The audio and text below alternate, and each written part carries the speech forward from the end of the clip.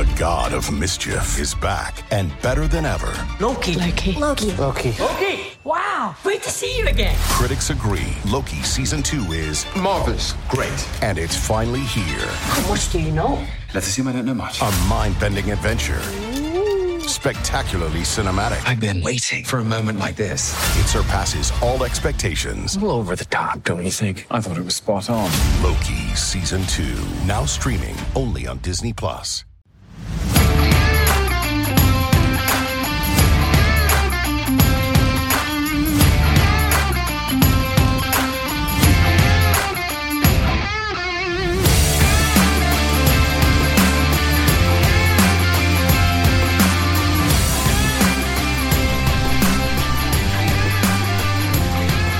How are you now?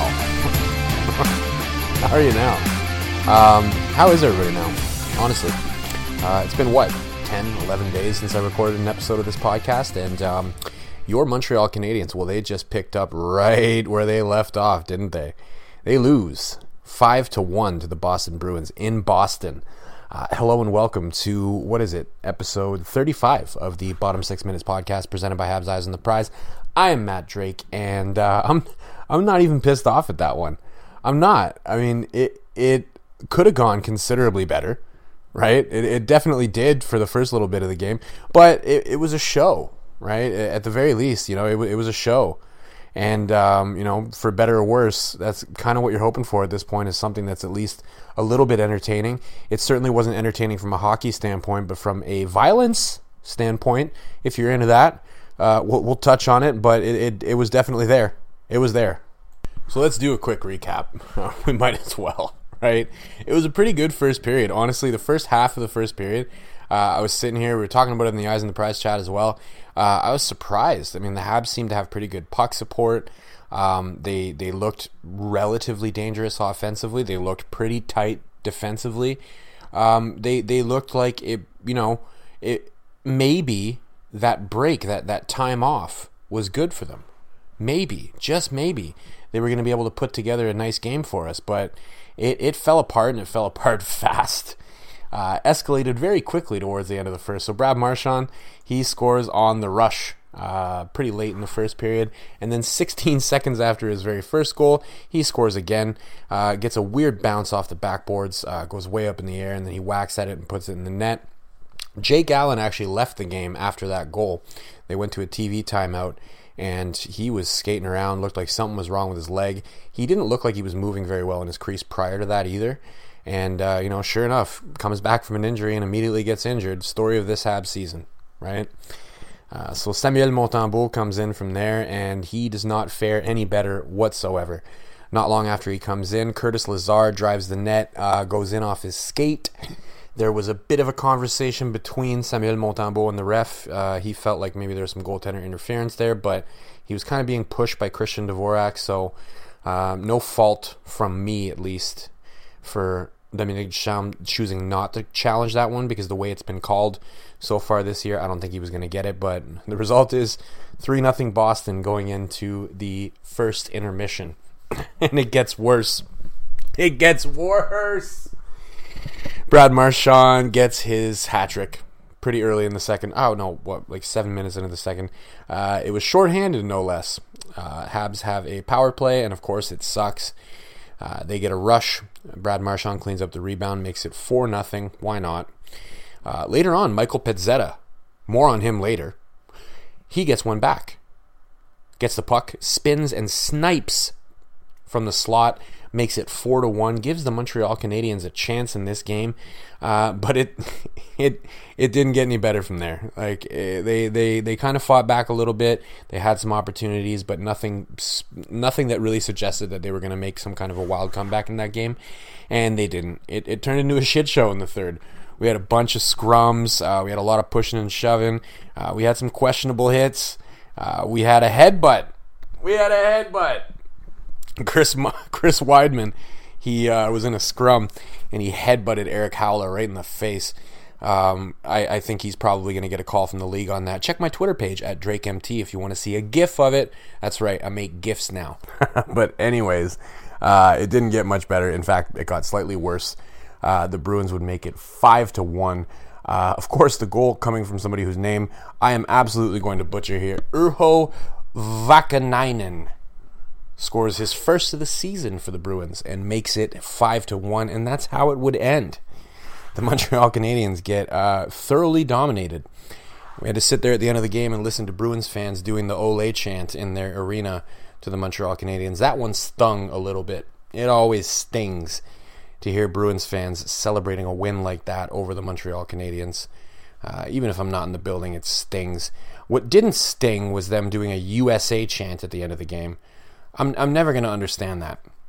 How you can sit there knowing full well that your team relies on talent that isn't American and do a USA chant at the end of your game. How about the Boston Bruins send us all of their non-American players? How about I just get to pick 3 of them? And you know which ones I'm going to pick. I'm going to pick Brad Marchand, I'm going to pick Patrice Bergeron, and I'm going to pick David Pastrnak. Send us those 3 guys and see how the rest of your season goes. See if you win a cup. See if you make the playoffs. See if you do anything noteworthy. Good luck, right? You shouldn't sit there. You never hear a Canadian team chanting Canada, Canada after they win. So Americans, you might want to pump the brakes on that. Let's face it. Unless you're ready to ice an all-American roster, you probably want to stop doing that chant, because guess what? The USA didn't beat us tonight. Actually, Brad Marchand was the main reason that we lost tonight, and he's not from there, so might want to chill out.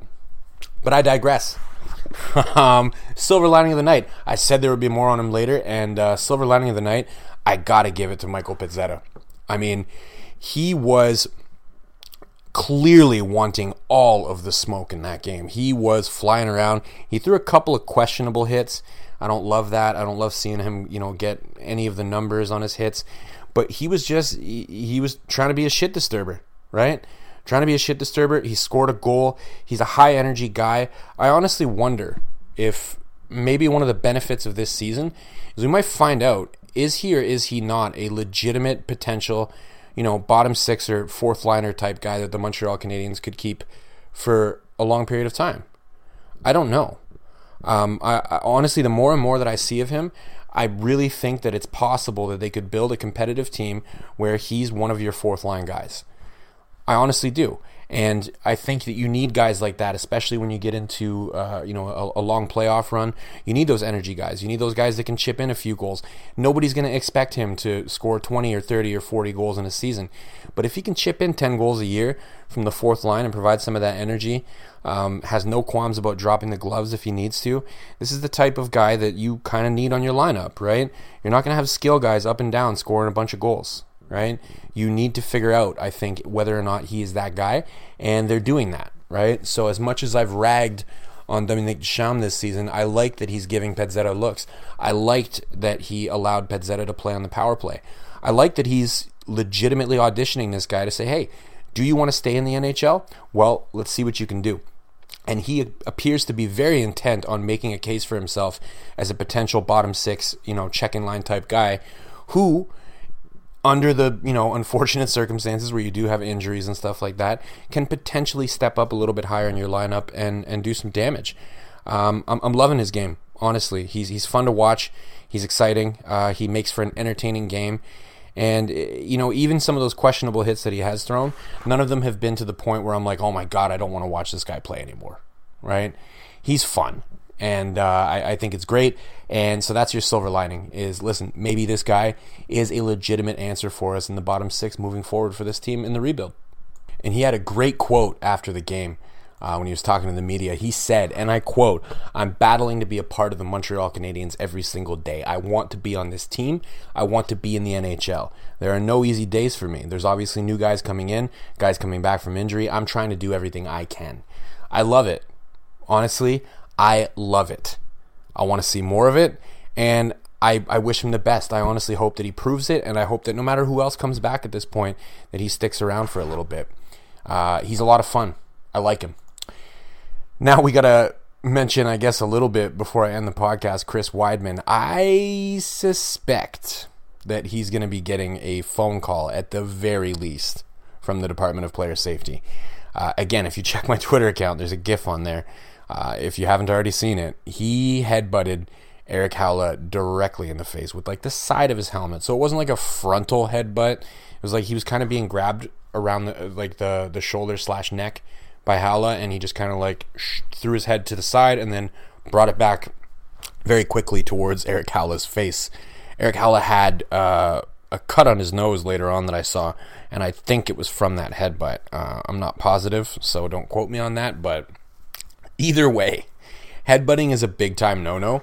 He probably should have got a 5-minute penalty for that, but I don't think the refs were 100% on it, so they didn't call it. And I would be very, very, very surprised if the NHL doesn't at least fine him for that at the bare minimum.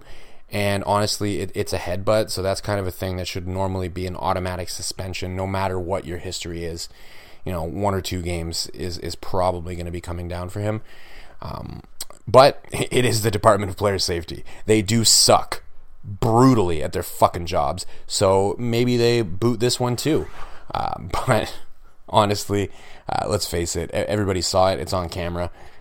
If a dumbass like me can sit in his living room and make a GIF of it on his computer, then I'm pretty sure the NHL Department of Player Safety should be able to take some action on that. Should they not? I suppose we'll just have to wait and see. Anyways, that was about as depressing of a game to come back off that long of a layoff as I could possibly ask for. So I'm going to pretty much cut it off there. Not to worry, of course, because we are going to be back with another episode tomorrow night.